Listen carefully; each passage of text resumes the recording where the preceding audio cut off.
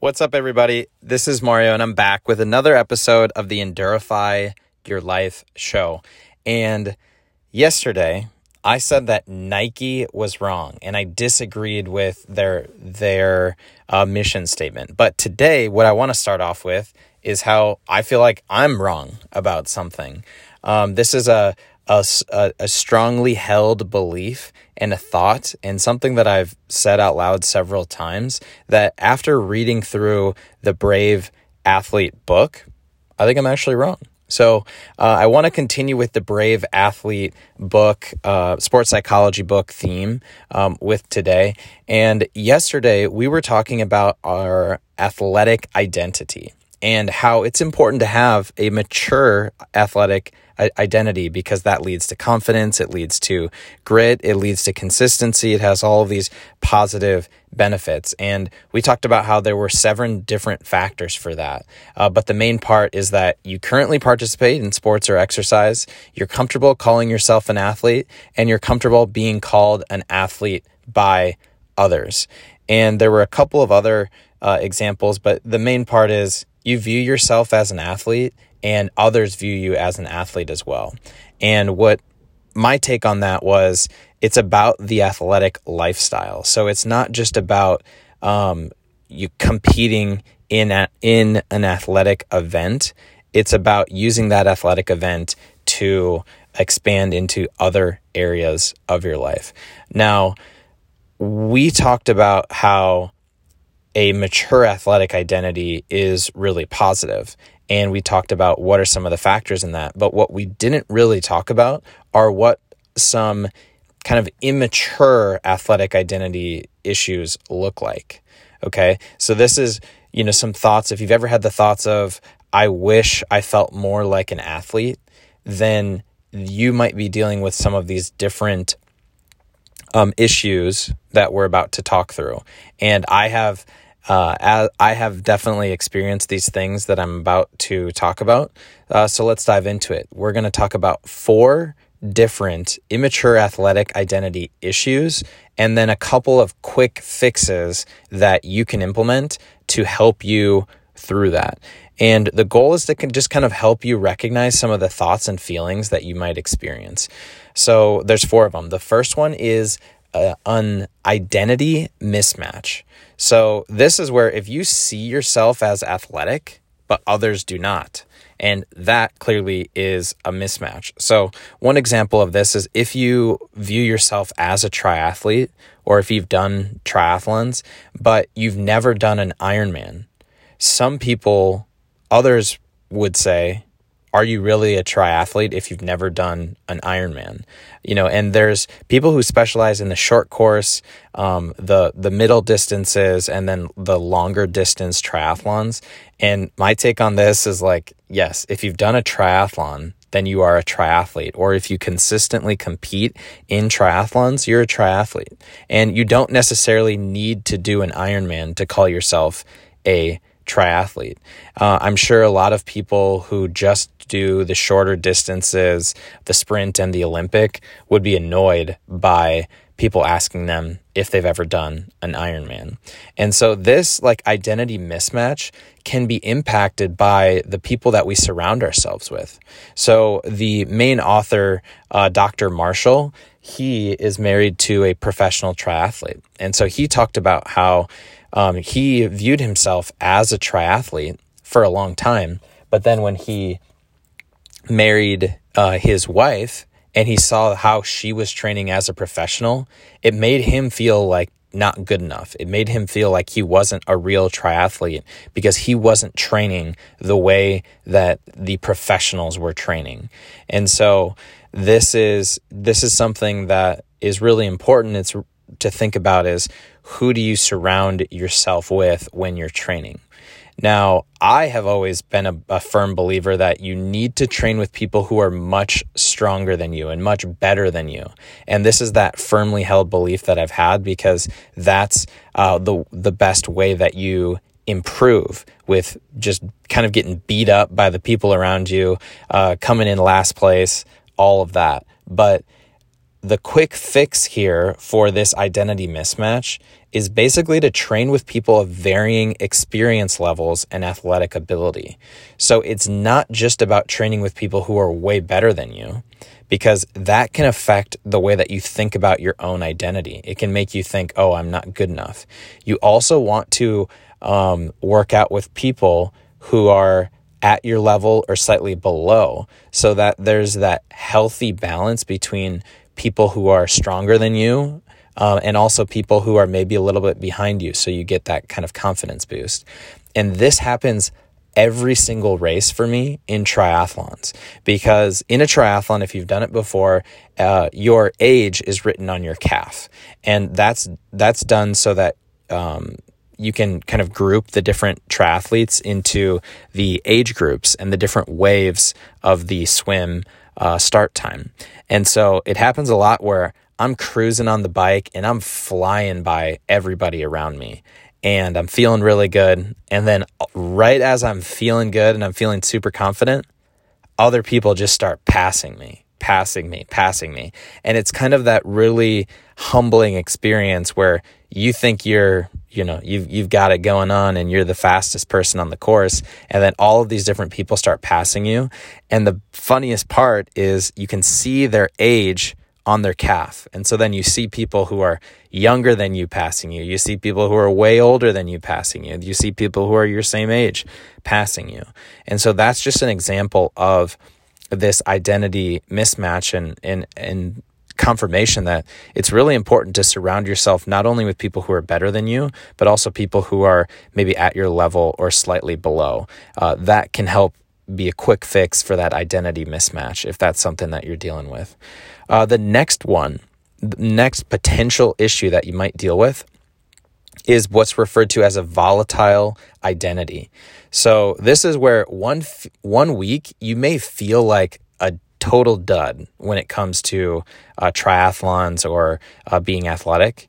And the next week you feel like a total stud. So this is where it's just highly volatile from a given day or a given week. And I think it's pretty common to have your confidence kind of come in peaks and waves, but this is really referring to your athletic identity. So, people with this one, maybe this is you, where, feeling like an athlete can be heavily influenced by your training. So when you're training, you may feel really good. You may feel like you're an athlete, but when you're not training, you may not feel like an athlete. So it kind of comes and goes with your training.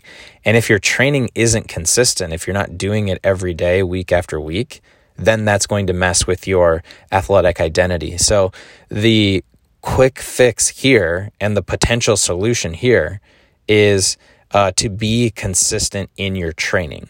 So some people, may have this feeling of, I don't feel like an athlete. I need to get out there on the weekends and bike like 50 miles, or I need to go for a 10 mile run without kind of building up to it. And then you go really hard for one day or for the weekend, and then you need to spend the rest of the week recovering. So that is something where you may not feel like an athlete. Because of that, you have to go out there and do something really intense and something really long and hard, and that results in you not being able to do that consistently. So the quick fix here, as I mentioned, is just being consistent in your training habits. It's all about setting attainable goals and patterns that you can kind of realize for weeks and months. Because when you are consistently having those habits and those workouts, then it'll be much less volatile, and you'll be able to kind of feel like an athlete on a more consistent basis. So that's the second one. The third one is problems with chasing a former identity. So if you are somebody who maybe you were previously a really good athlete, maybe it's, growing up as a kid, maybe it's in high school, maybe it's in college, maybe it's after college, but life has kind of gotten in the way, and maybe it was team sports. Maybe you've fallen out of those team sports, or maybe it was like a consistent workout routine, but at this point, you're no longer one of those top dogs. So then you kind of try and come back, and when you come back, since you haven't been working out consistently, you are going to be slow. And the big question is, how do you deal with that? How do you respond when you're working out and you're not seeing those same numbers that you used to see when you were working out? So maybe you get demoralized with seeing your running pace be much slower than it used to be, or slower than you know it can be. That can be really demoralizing and really upsetting for a lot of people, where it's, I know I can run a sub 8-minute mile, for example, but you let's say that you haven't been training, you try and come back and you're seeing 9 minutes and 30 seconds. That can be really hard for a lot of people. So how do you solve this issue?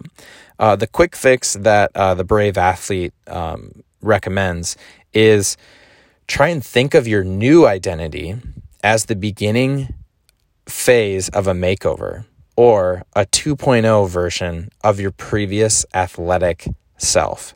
You can kind of start to reflect on what you didn't like or what didn't go well with your previous training and try and improve on that. One other thing that you can try and do is focus on process goals, such as your technique, your form, instead of your outcome goals, which are the results, like your miles per hour on your bike or your pace on your run.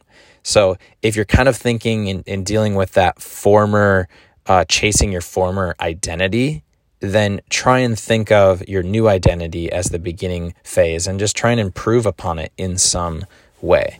I've definitely dealt with this one as a former high school athlete. I remember specifically in college when I had been a 3-sport high school athlete, and that was a big part of my identity. And then when I got to college and I no longer had that, and I was just doing intramurals, but it wasn't really the same, I remember that this was a big issue for me. And so then it was actually once I found triathlons at the end of college where I kind of gained that identity back, and I was able to kind of start to develop my identity in something that was still athletic, but a completely different type of sport. Next one, identity foreclosure. So in order to illustrate this one, I kind of want to tell a quick story. So growing up, I never really liked biking. We would go on family bike rides, and I would be the one who would be crying and complaining halfway through that my legs hurt because we would be biking too hard or too far. And so because of that, I concluded that I'm not a biker. And another thing is, I never did swimming team or swimming clubs as a kid. So I like to play in the pool and just kind of jump around and do whatever, but I never actually swam for exercise. So I kind of concluded that I'm not a swimmer. And so that's an example of identity foreclosure. And this is when people settle on kind of a sense of self way too soon. And this is where you kind of terminate, or you decide, you basically cut off the identity growth or the potential growth that can happen because you already think you know who you are. Maybe this is you, or maybe you're thinking about or viewing yourself as, I'm not the sporty type, or I'm clumsy and I'm not an athlete. It could be some thoughts like that. And if that's the case, here are a couple of potential quick fixes.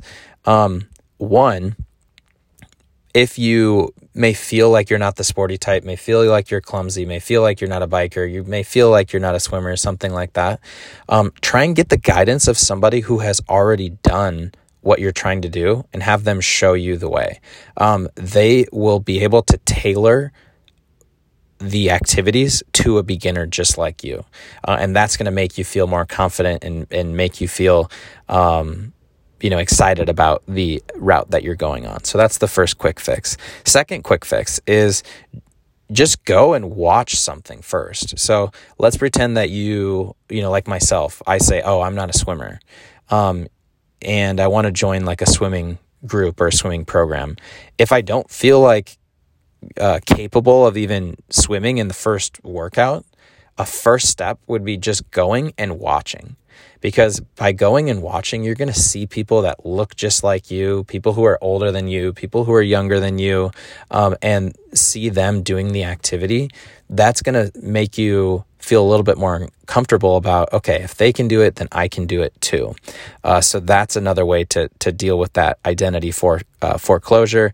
And then the third way is to find a buddy or find a friend that's willing to go through a transformational journey with you.